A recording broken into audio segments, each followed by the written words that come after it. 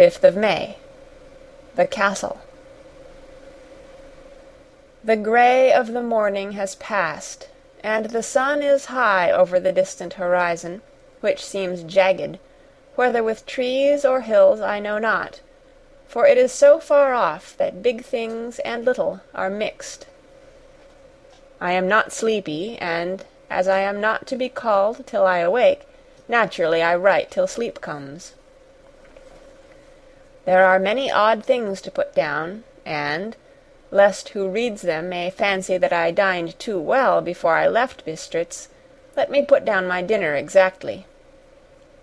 I dined on what they called robber steak, bits of bacon, onion, and beef, seasoned with red pepper and strung on sticks, and roasted over the fire in simple style of the London cat's meat.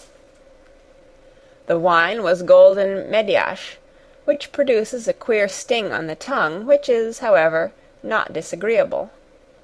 I had only a couple of glasses of this, and nothing else. When I got on the coach, the driver had not taken his seat, and I saw him talking to the landlady.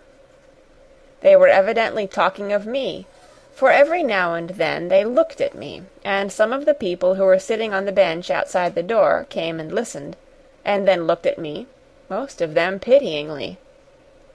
I could hear a lot of words often repeated, queer words, for there were many nationalities in the crowd, so I quietly got my polyglot dictionary from my bag and looked them out.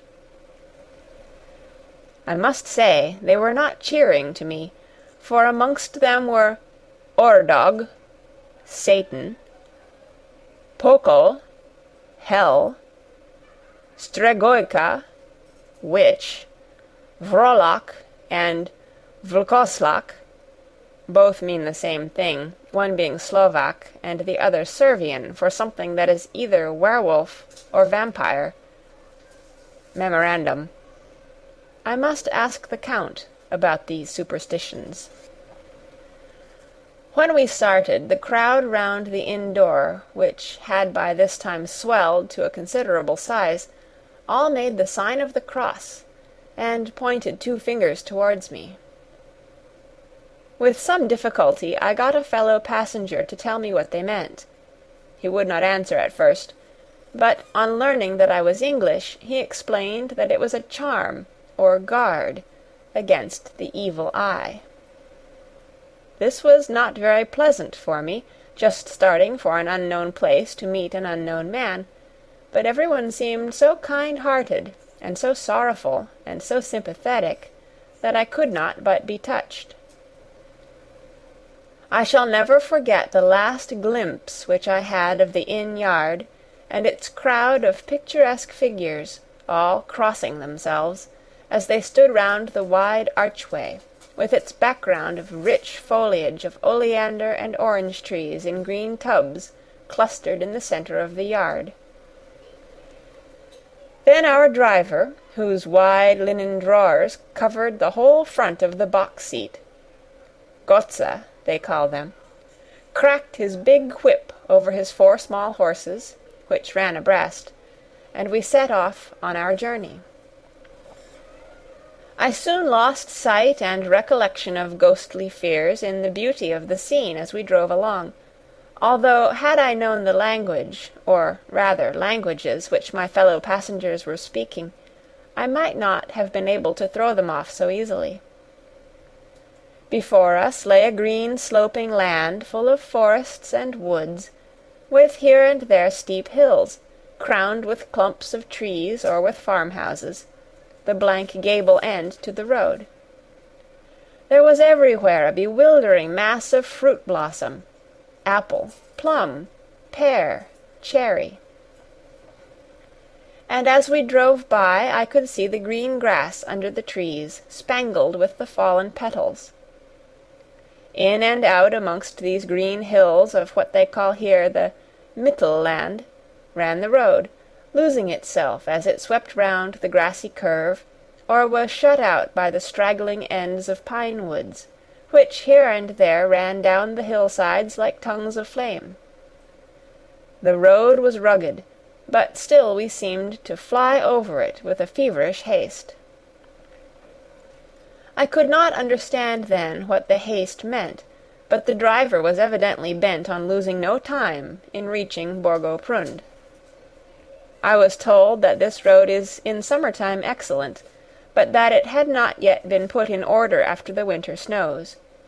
In this respect it is different from the general run of roads in the Carpathians, for it is an old tradition that they are not to be kept in too good order. Of old the hospodars would not repair them, lest the Turk should think that they were preparing to bring in foreign troops, and so hasten the war, which was always really at loading point. Beyond the green swelling hills of the Mittelland rose mighty slopes of forest up to the lofty steeps of the Carpathians themselves.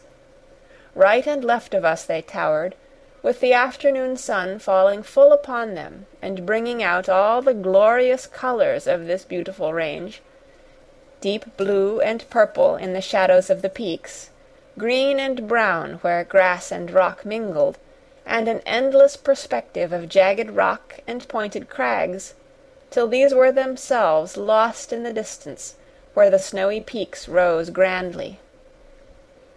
Here and there seemed mighty rifts in the mountains, through which, as the sun began to sink, we saw now and again the white gleam of falling water.